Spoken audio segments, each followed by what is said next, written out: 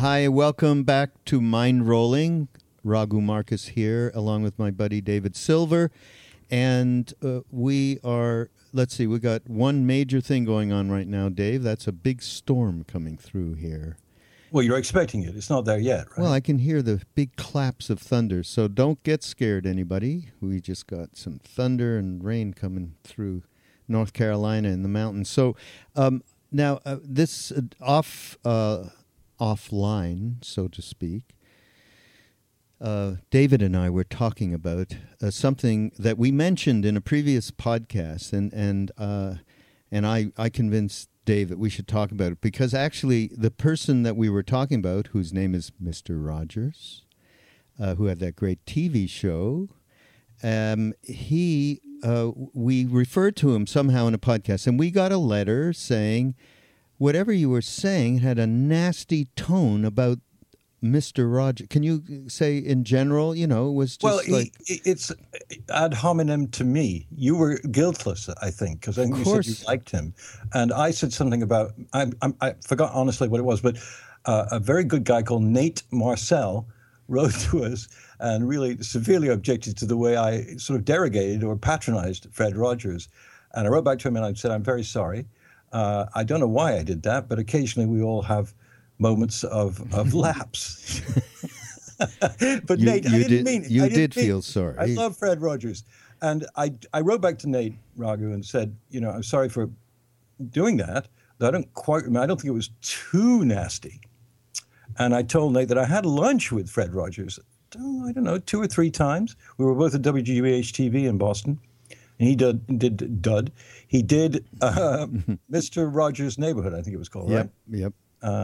And I had lunch with him, and I soon realized that it was better to satirize him than to try and, sort of be super respectful, because he didn't like that. He actually enjoyed my rather scathing impersonations of him, which I would do in front of him. Really? And then he would tell me that my show, which was on at the same time, in the same era, late 60s on GBH, was, basically, ridiculous, which it was. And so we'd go at each other and then laugh a bit and then go on our separate ways. That was thunder. I heard the thunder. I'm telling you, yeah. Wow, that's giving you special effects here, except the effects of Brahman. They're not they're real. Well, anyway, as far as Nate goes, Mr. Rogers is a loving person and a special person, and a lot of people love him. And he did a good job at a time when children were treated like children and not sort of, with jingles based on gangster hip-hop. So it's probably a good thing that he existed and influenced a lot of children in a very gentle way. And he was a lovely, gentle man. So, Nate, you're right. And we like to give feedback to people who give us feedback. So, Mr. Rogers, good. Dave, bad. Yes, but I want to say something else. You see, I had that sort of an attitude about Mr. Rogers for many years. The kids were watching whatever was happening. He was on. You were someplace. There he was taking, in that sweater. I think he'd take the sweater off and put it on a hanger and everything, and at the beginning of the show. And, so we all had a certain image, and we would call people, hey, Mr. Rogers, mother, that kind of a thing. For whatever cruel reasons that people do things on a day-to-day basis. So then one day, I don't know how many years later, but I was actually watching Mr. Rogers' Neighborhood. And I suddenly got, geez, this guy, he is for real. He really is caring and loving and wants only good of children and people, and a certain kind of innocence which we've all lost was present. So from that moment on, I always thought, wow, Mr. Rogers was. I never even knew you saw you had a lunch with Mr. Rogers. Now, Yes. Who else out there, folks? Just listen to this. What other podcast could you find somebody who hung out with Jagger and Richards and Mr. Rogers? It'd be impossible to find such a thing. And because of that, we have to go into our commercial, just because this is a star of Mind Rolling, David Silver, that we need you to go to Amazon, and we need you to bookmark our Amazon affiliate link Go through mindrollingpodcast.com. You're doing it, and we're encouraging this to keep going forward and keep up that great support. Also, audible.com. People are telling me the only thing that's moving, and I think I've said this before in another commercial, the only thing that's rising upwards in the publishing business is books, audible.com books, period. 20%, some crazy thing more. So obviously it's a good habit to have. So go to audible.com and through our portal, and you get a free trial, and you can get soon to come, Dave. I haven't told you this. You're the first one to know it. But we have done, from the Ram Dass side, we have done the latest book into an audible.com book, or into an Audible book. And that is Polishing the Mirror. And our friend Rameshwar Das just recorded it himself, and he's the author with Ram Dass. So you'll be able to get that. And by the way, our T-shirts are going like hotcakes. And we had to get a new order of T-shirts. So your rap the other week was just absolutely, that started the ball rolling. But today you get a break. But because you're the star, having had lunch with Mr. Rogers, fantastic. All right, I have something else to I hope so. Yeah. Well, all right, let's move into our next lovely subject. I don't know, did I send you this? I love this so much. This only could happen in India. It's just fantastic.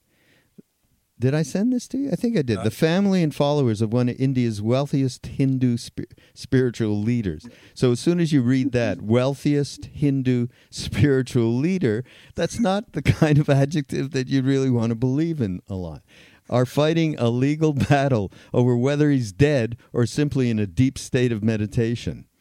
So they have this guy on ice, literally. And they're saying, no, he's going to come back in. I shouldn't even be doing this. This is, it's so crazy. Well, it is crazy, but we both read about, usually Tibetan lamas of the highest order who are so pure that that when they do pass on, their body doesn't decay for ages, and their followers, knew this before the death.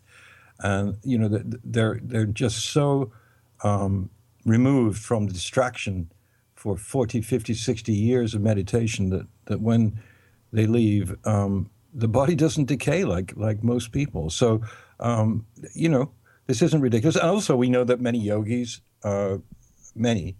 can reduce their breathing speed to almost nothing and stay alive for long time. What about those yogis that with herbs and alone in some cave somewhere, they would spend time like long periods of time. I think it would take like a year, and they'd actually rejuvenate their bodies.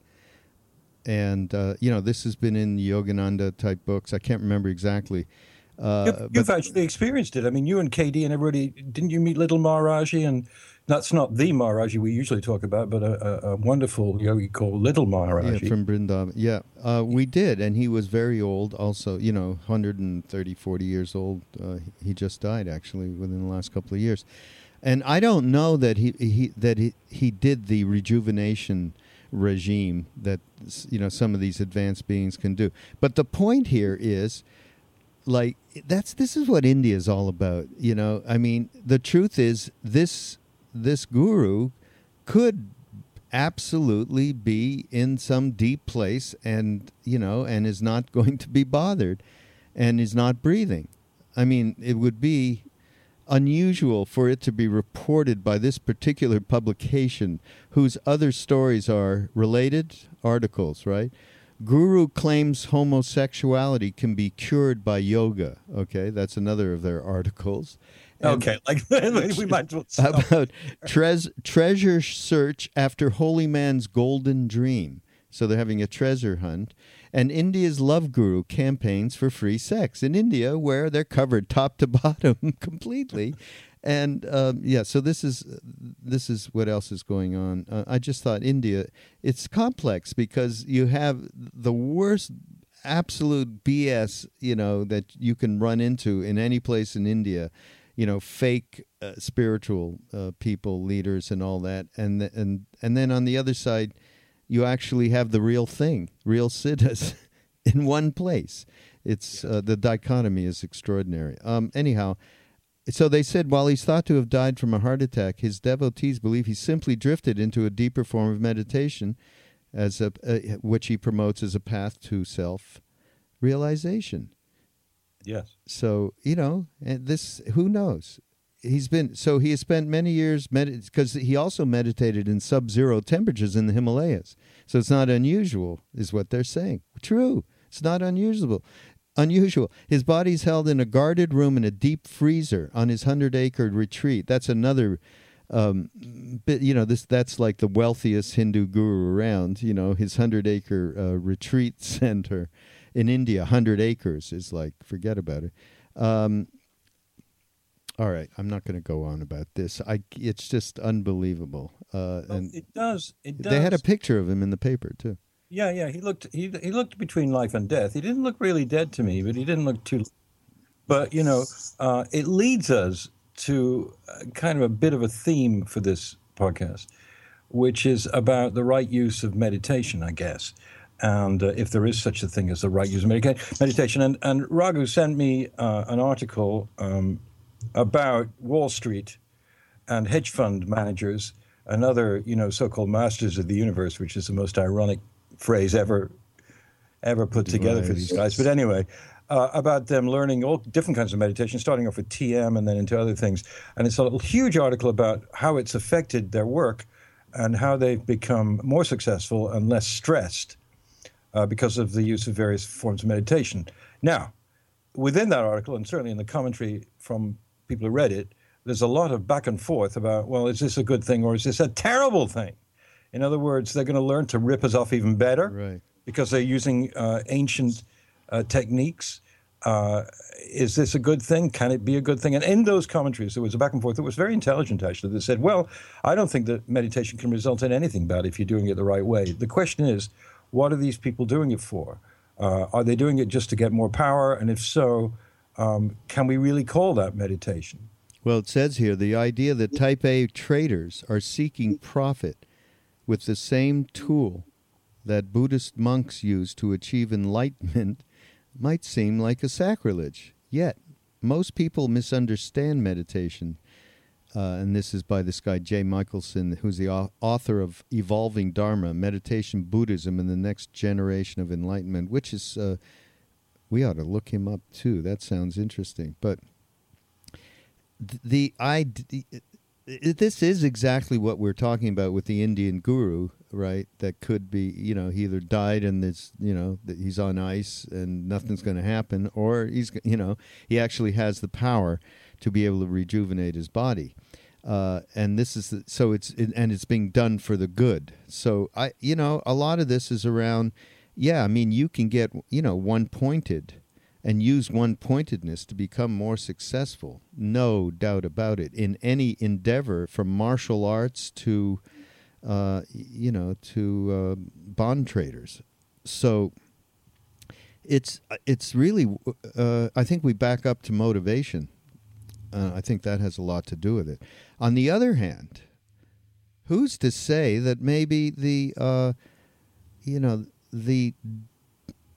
just even thinking about meditation, just what it is, or mindfulness, right? Just when you start to think about that, then you sort of naturally think about other things that aren't thinking about yourself. You might bump into something that brings you out, even these traders, that are seeking profits, and being, more powerful masters. They might bump into something in one moment that absolutely changes their perspective or gives them some idea about self-interest, about what they are doing. Possible, no? Absolutely. I mean, it's really exclusionary and somewhat elitist to bar these people from that, because, as you say, it gives at least a chance that the idea of greed, power, megalomania will be diminished. And instead of that, they'll learn how to do what they do. After all, trading and so forth is not illegal. It's a legitimate part of capitalism. So maybe when they're doing that and they've made their billion, they will indeed divest of that billion in various very charitable and beautiful ways. Or they'll end up buying the Los Angeles Clippers. I mean, for $2 billion, cost $12 million 30 years ago. I don't know. It's one of those things you can't be too judgmental about. Raghu, I read this thing. I don't know where I read it last week. It was from a person. Oh, it was on Facebook.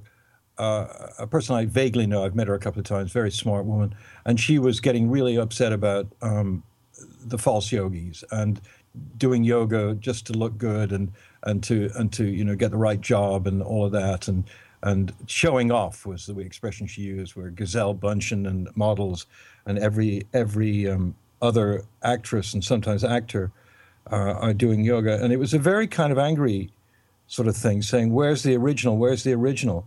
And my response to that was, we live in America in 2014. America's a very inventive country. We know it's got all kinds of faults. One of the great things about America actually is its ability to modify things so that, not necessarily simplify, but modify things so that everybody can have a go.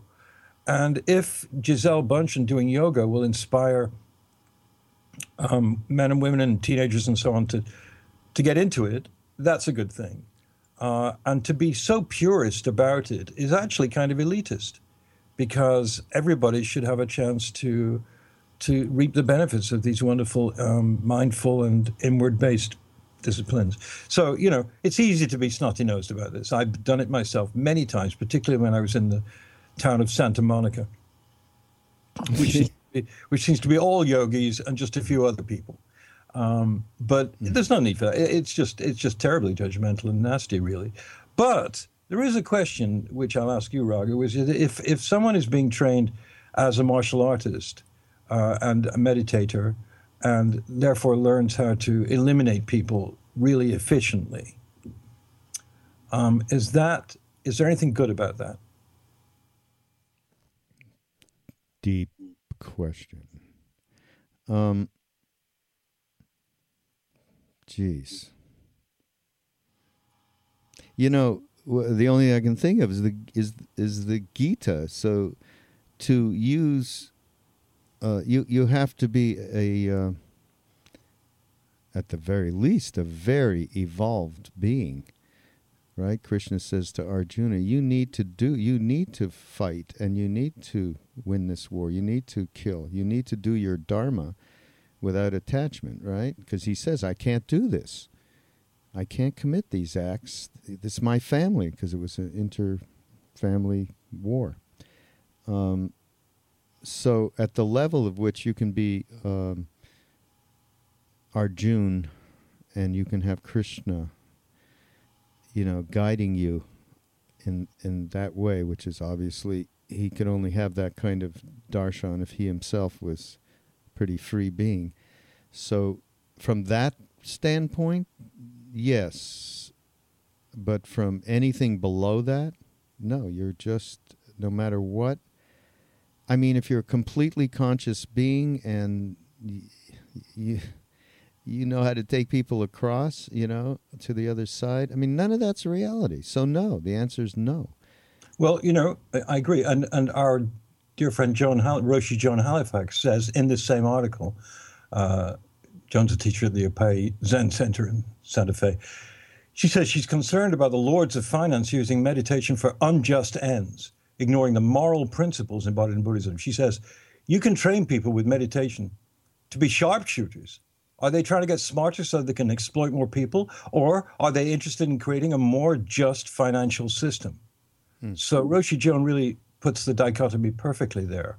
And knowing human beings a little bit, I would think it's divided between those two things. There are obviously people who want to get better at what they do. And TM, as I remember it, was often, quoted as being something that will help you gain prosperity and a balanced life whereby you're making good money and et cetera, et cetera. And that is nothing like what a lot of the great tulkus and at least Dzogchen Buddhist masters talk about, which is that you might as well forget about materialism altogether. It's all going to disappear really quickly, and you're going to be stuck like Donald Trump with 10 mansions and 40 cars, and then you're going to die. So what is the point of all that? Or what was the point of putting all that meditative energy into creating personal wealth? And there is where Joan, I think, hits it. I said that, but what she says is if you can create we're going to have some kind of system. And she's saying if you can create a more just financial system, which is more humanitarian and creates less inequality, well, then great. Then you're doing a great service, you know. And I don't think we can say much more than that about it. But it is back to what we said, which she, you know, of course, she's so great, Roshi Joan, in terms of explaining things. I'm putting them to very succinct and understandable sound bites. But it is it's around motivation, and that's what she's explaining. If the motivation is for these people to create a new, you know, a system that is you know, way more even for everybody, or you know, then of course this is a great thing. Utilizing, you know, mindfulness, meditation, one-pointedness, whatever. So, but if it's not, then it's definitely another thing, and it is, you know, it has a destructive nature to it. So it is using these tools for a destructive nature thing. I like this little thing, though, that they talk about. Excuse me. They talk about meditation as brain hacking. I love that term, though. Isn't that cool? Brain hacking. Yeah. He's saying because it exploits the elastic nature of our gray matter. Exploits the elastic nature of our gray matter, altering its makeup. You know, altering as such, it may be the ultimate disruptive technology. Brain hacking, that kind of talk gets the attention of traders. Okay. These guys are saying there's an edge here that I need. So they keep coming back with this thing about it all boils down to winning. This is going to help them win. They need to win a lot every day over Goldman Sachs, right? And that's what they're saying.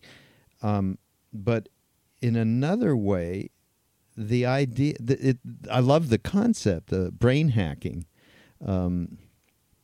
because isn't that what it does? It disrupts that normal, the patterns, the habitual tendencies, the endless caught in, you know, thought after thought, emotion after emotion. It disrupts that. So I love this. Can we co-op this thing, Dave? Brain hacking? I want to co-op this. Yeah, brain hacking. Let's register it and write a book, Brain Hacking. I mean, the brain hackers. Yeah. It's fantastic. That'll be the name of the podcast, right? I mean, I guess, you know, everything is a vehicle, and that when we talk about martial arts, for instance, most great martial artists, I think, would say that it's a meditative discipline. It's not actually designed to kill people anymore, but the practice of Tai Chi or Qigong balances you and centers you, and eventually will give you that road to enlightenment, liberation. And I know that that's true because we've all met people who've been very serious martial artists who are incredibly advanced in their own way and very gentle, interestingly enough. I mean, you know, to deny that possibility is ridiculous. But in this article that you sent me, which is really interesting, actually, they talk about guidance and the fact that if there's some guidance from a master or a great teacher to the person that's learning meditation, they will be guided to not use it to further exploit other people or to become oligarchs or something. Right. Because, you know, as you said before, if you're meditating, the frontal lobe is completely affected. The plasticity and elasticity of the brain and the neuroplasticity will eventually read out to you the headline, "Be kind, for everyone is fighting a great battle." And therefore show compassion for people and don't tread on me, and don't tread on anyone else, because it's just... So that vision, which comes from deep meditation, the practice of meditation, and yoga. I mean, I have to say that I'm not a great practitioner of yoga, but when I do the yoga, I invariably come into contact with my own emotions and predilections and obsessions during the doing of the yoga. And it makes me understand how far I am away frequently from a pure experience of an asana or of any kind of yogic practice. And that in itself is such a teaching. So that it's hard for me to imagine even a hardened hedge funder to be completely unaffected by the process, or shall we say, the corollary or the end product of practiced meditation over a period of a good period of time. We got to be liberal enough to see that. And yet at the same time, you got to be careful that, potential exploiters of people are not learning better techniques as to how to calm themselves so they can be really exploited. Can you would you mind describing some of the obsessions that you had while you were in that yoga class? Usually they're conversations actually with me. They're like imaginary conversations that I'm suddenly having in the middle of a hatha yoga position. And it's somebody saying, "Oh, I don't agree with that." Or, "Why haven't you called me?" And why haven't you called me? And I'm in that conversation, I'm going, "I haven't called you because I don't like you." "Oh, no, I really do like you. I love you." And then suddenly, wow, I'm doing the thing wrong. I don't have my leg up in the right way. My hands are hurting. And that proves to me that you've got to focus, or else once you let, the wandering monkey mind take over your yoga, your meditation. Everybody's had that experience of doing a 20-minute meditation and coming out of it. The only thing that you really were conscious about was the little gong or bell or thing on your iPhone that says the 20 minutes is over. And then you're really awake. The rest of the time, you're in some kind of dreamland, wandering all over your personal psychic, emotional universe. And that's why meditation is so great, because even though within it, there's the problem, within it is also the solution. Very interesting. Really. So so one of the biggest proponents, Jon Kabat-Zinn, is his name, of mindfulness in medicine and healthcare, and for mind rollers, all of us mind rollers out there, what we would call natural balance. We're just trying to get to a natural balance in our day-to-day. So he defines mindfulness as paying attention in a particular way, on purpose, in the present moment and non-judgmentally. The aim is to become more aware of the present and avoid getting hijacked, another good word, by the past or the future. Central to Buddhism are the unsettling notions that everything we know is impermanent, and that all we have is the here and the now. Be here now. We're back to be here now. Yeah. Well, it all is back to the present, isn't it? I mean, does a person who's making billions and who meditates gradually get the point that all these things that he or she is aggrandizing themselves with are impermanent, and therefore, oh my goodness, I'm going to stop acquiring stuff and do something better with my life because of meditation? Is it powerful enough within a really, really obsessed personality who wants to be a billionaire or something with great power? Will it sort of moderate that? There's a billion. I don't know. I don't know. I'm not. I just think there's a billion, quadrillion lifetimes, incarnations, right? Everybody is going through. I think if there's any consciousness at all where you actually are aligning yourself with the proper motive, I think that, again, even the trader on Wall Street can be doing it for all of the wrong reasons, so to speak. But they're actually reasons that help him sleep better, aside from winning, feeling like he's more on top of it, he or she. So it is not serving, and it is certainly destructive from what we've certainly experienced in the last, since 2008, where we've come how hyper aware of what these trading properties can actually do and affect people on an individual basis in a very, very negative manner. So, but again, you go back, there's that one moment that something's able to slip in. The brain hacking, has an effect that makes somebody vulnerable or makes them see their own self-interest so strongly that their motivation starts to change. So who's to say if that, and so I think it's just fine. I think it's like, everything you're talking about yoga and how it's just become, so commercialized and it turns off many, many, many people. We were going to, you suggested this, and we'll have a chat with my wife, Saraswati Devi, who is a Chinese medicine doctor and a yoga instructor, and has combined these two disciplines along with the Tao together, and that'll be an interesting time. We can talk to her and get her perspective on yoga. And we have a little something from Ram Dass that we can also give us another perspective, which really addresses everything, because it's the same principle for anything, any spiritual path. It's the same, using meditation, chanting, reading spiritual books, hanging out with teachers, the holy men, whatever it is, it's what you're bringing in that moment. And there's lots of motivations for power, at every, under the aegis of almost anything, practically everything. In fact, everything. So, yeah. But ultimately, so I'm down for as much as people want to get connected to mindfulness. I think it's a good thing, even though initially it may be not for the correct reasons. Yeah. Well, I mean, I think we're being, nice about it, and we should be.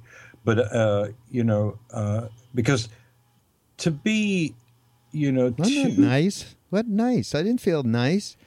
No, you're saying that it's, you're just being tolerant. I mean, you're saying, well, people who are doing it to gain, foothold in a higher capitalist state they're allowed to do it. It's fine. It's better than just an all-out, completely desire-motivated megalomania, which can really hurt people. And hopefully, capitalism may not be the best system in the world, but it has some good points to it.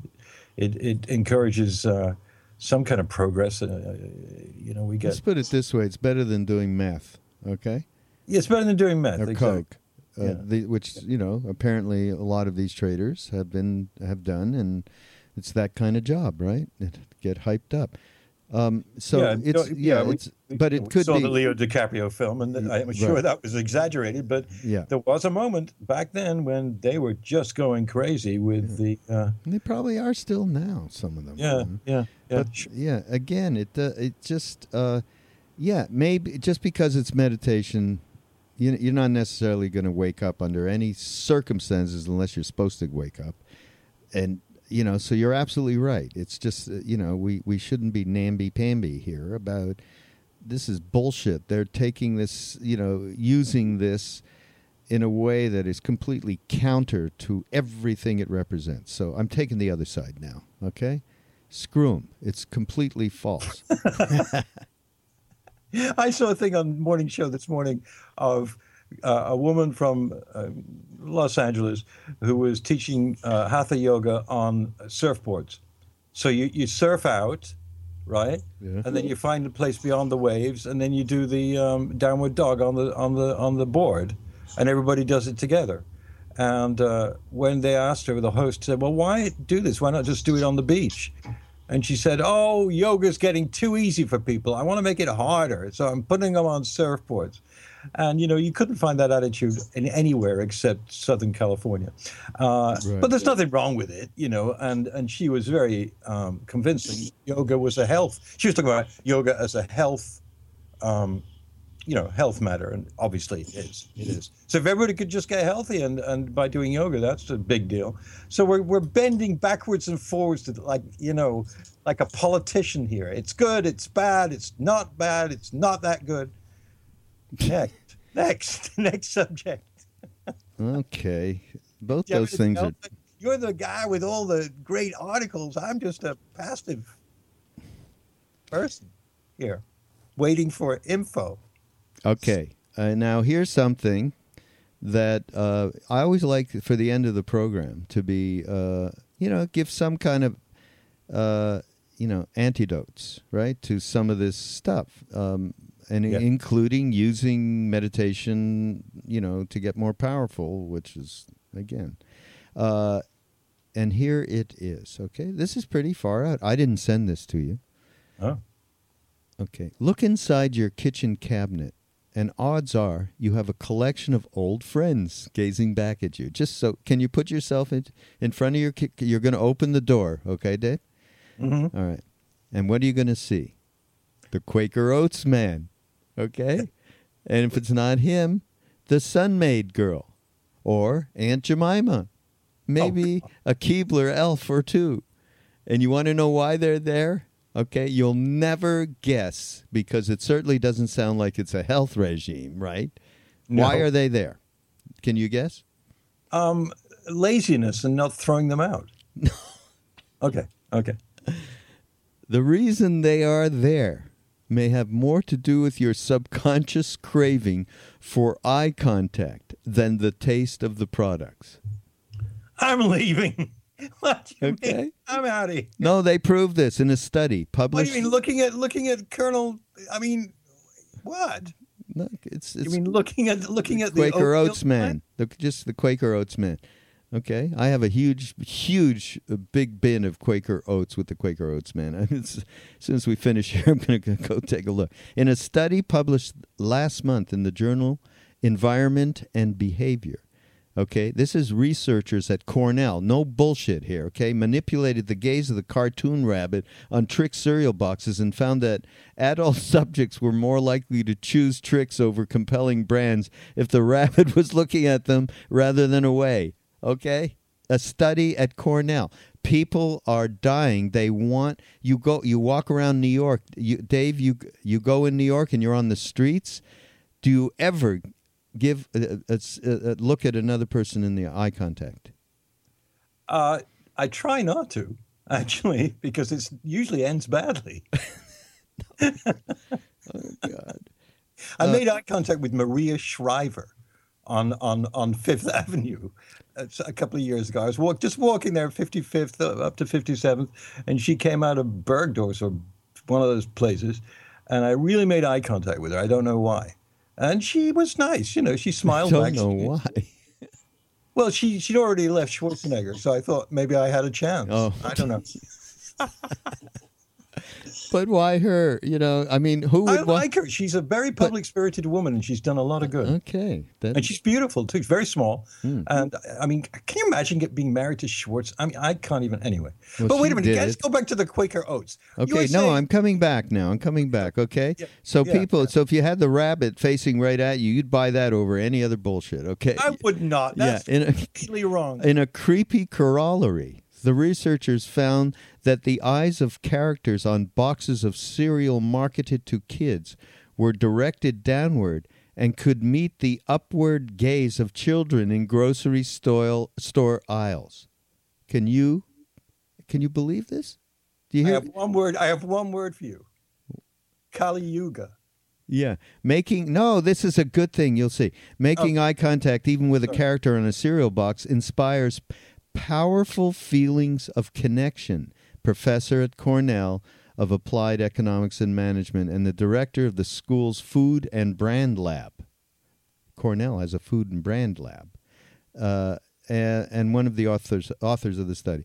So this follows a flurry of recent research on the magnetic and mesmeric nature of eye contact and its essential role in developing emotional stability and social fluency.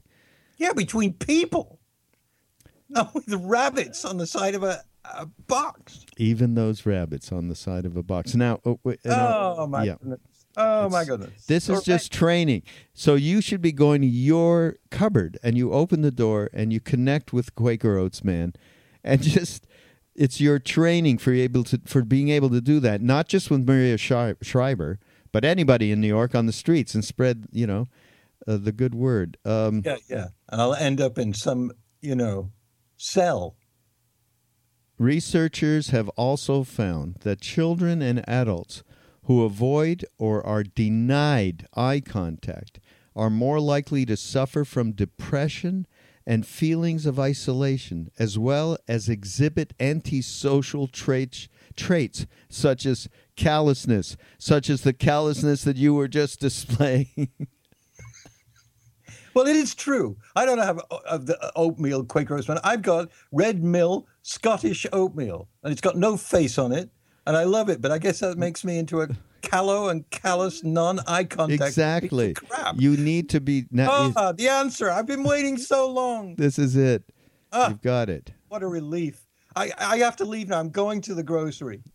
I have to make eye contact with the Quaker Oats. Okay, rather than cause and effect, the hypothesis is that the relationship between less eye contact and psychological problems is circular and reinforcing.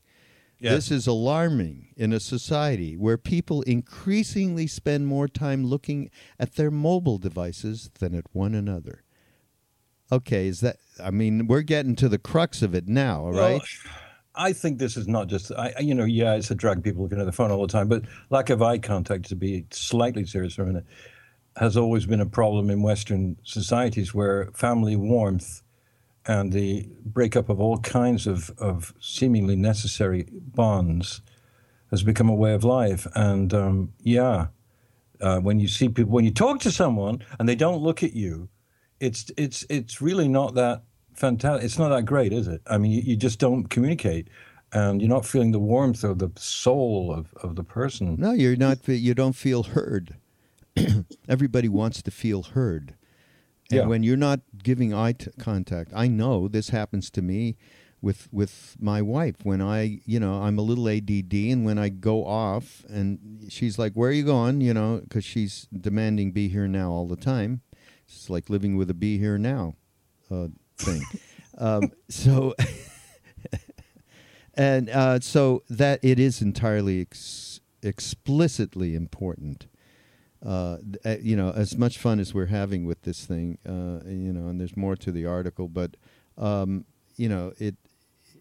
we know this in our lives, and I'll tell you, the first time that I understood that in a much larger sense was when I first met Ram Dass, because he was completely talk about eye contact. Right into you, I know. Yeah, I mean, it was his.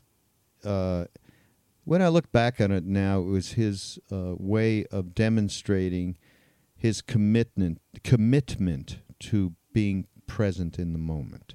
Here we all are. Here we are. We're okay, which was like all of his lectures. Here we are. We got lots of weird shit. We're neurotic. We have weird thoughts. We're scared of ourselves. We're judging and all the things. But we're here. We are. Look, and he would just, do this contact thing with you. And then he would do it. And I've mentioned this before. I don't know which podcast, Ram Dass Here and Now or Mind Rolling. But we would do exercises, and he'd say, whatever it is that you're afraid to say it. After a couple of minutes of just kind of getting present through, because if one person is got a lot of spaciousness and freedom in themselves and trust, then that's going to get transmitted to whoever it is that they come into contact with through eye contact. So in reality, I think it's extraordinarily important, of course, the way that they're going at it from, brands and all that stuff. These people are actually, can you imagine that they put a character on a kid's box that looks down because kids are going to be looking up? I mean, wow, that's incredible. So, yeah. Well, it's Mad Men, I mean, it's people sitting in a room in New York or LA or somewhere and just saying, look, the kids can't connect with the boxes, so make them look down. And it's manipulation, and it's either something really awful or not so awful. But, it's a product. It's reality. They're going to they want it. They got to sell their product, and the kid wants to get what he wants to get, and he wants to be able to contact. I'm going to go hang out with my Quaker Oats man. I'll never look at him the same from now on. Absolutely. Well, I have a number of, like we all do, puja pictures of various masters, and some of them, when you look at them, they do come alive, and when you look them straight in the eye, they look back at you, and sometimes they can clean out a lot of stuff, and that's something I do think about a lot. But I think what you were sort of getting at is that, in day-to-day life, we don't look at people. And why don't we look at them?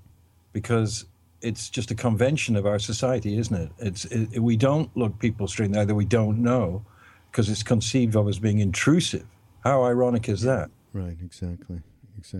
Hey, I'll close with a little story about eye contact, okay? And forgive me again if I've told this story before, because we've done so many podcasts, but it's it really applies here. And it's our very, very close good friend K.K. Shah from India, who you can see on ramdas.org and various teaching guises. He, when he was a young man, went to the town of Vrindavan, where Krishna, the gopis chased Krishna around.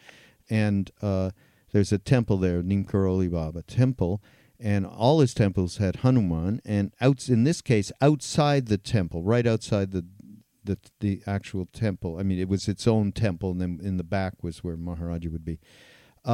There's a Hanuman statue. Okay, beautiful Hanuman. We were just learning about Hanuman at the time, and we always loved that particular image. It was very benign and compassionate image, the facial structure and so on.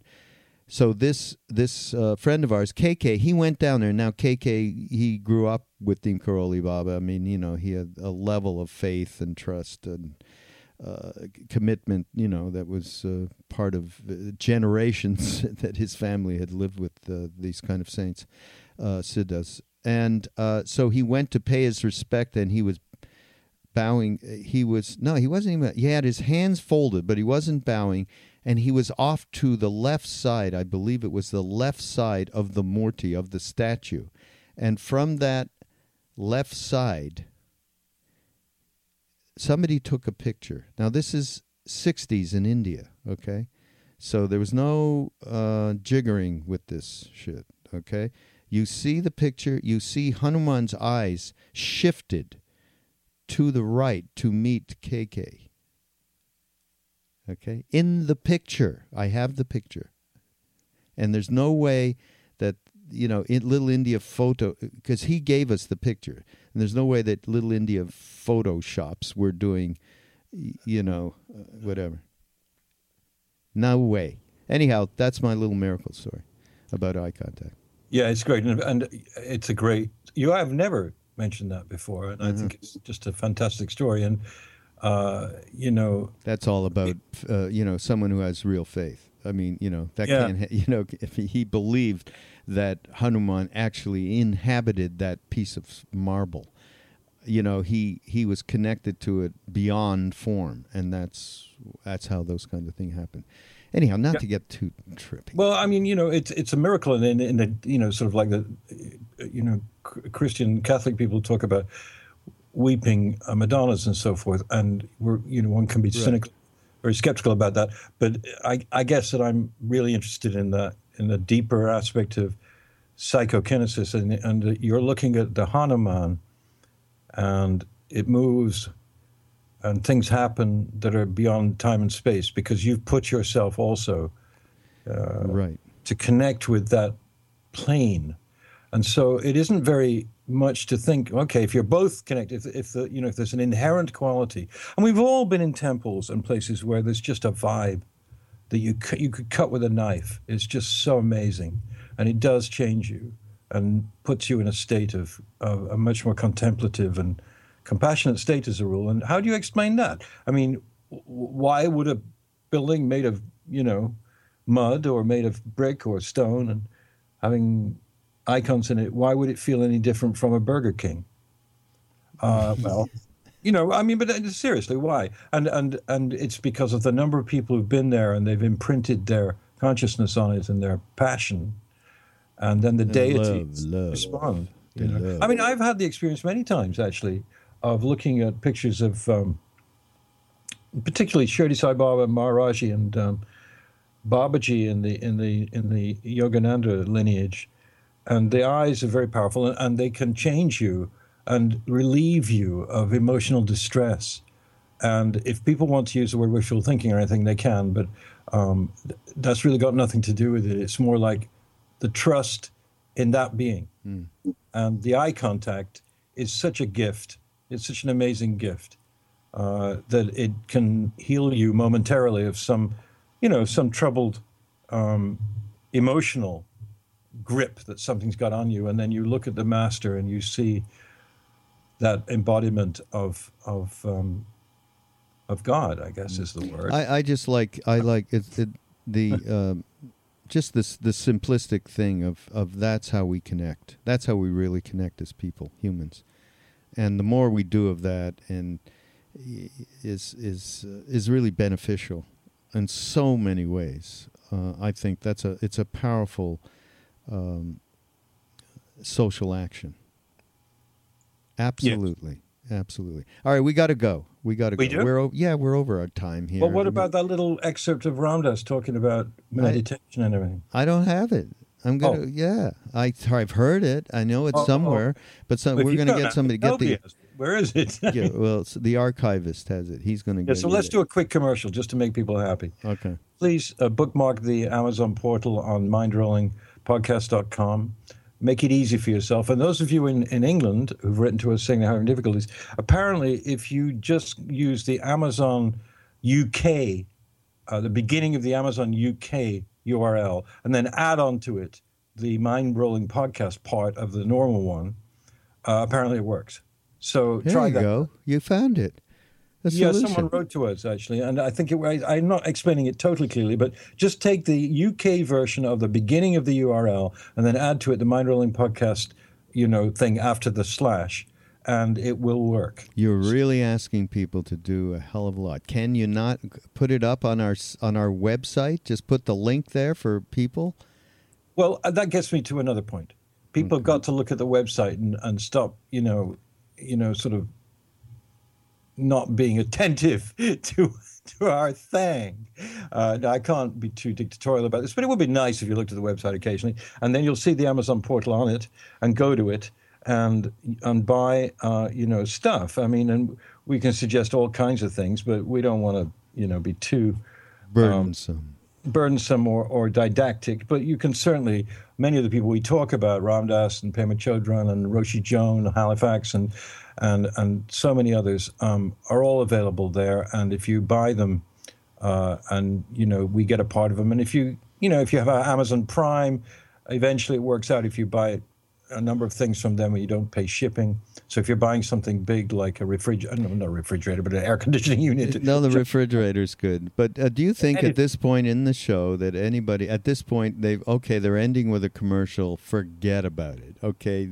We've been told three of our most loyal listeners are still listening. Well, you three in your hybrid car on the Pacific Coast Highway, when you get back to your lovely house, buy a couple of T-shirts from Raghu. They're great. I have one. They're lovely. The burgundy one is really nice. It's very attractive. And mugs. Buy some and mug your mind. We ran out of mugs. Okay, Don't your buy mind. Mugs. Don't even ask for mugs. Yeah, we'll let you know when there's mugs. Okay, that's Don Draper would have a heart attack. Yeah, right. Okay, all right. Love you, everybody. Love you, Dave. It's been great. And mindrollingpodcast.com. Go and join us and write to us, and we'll see you next week.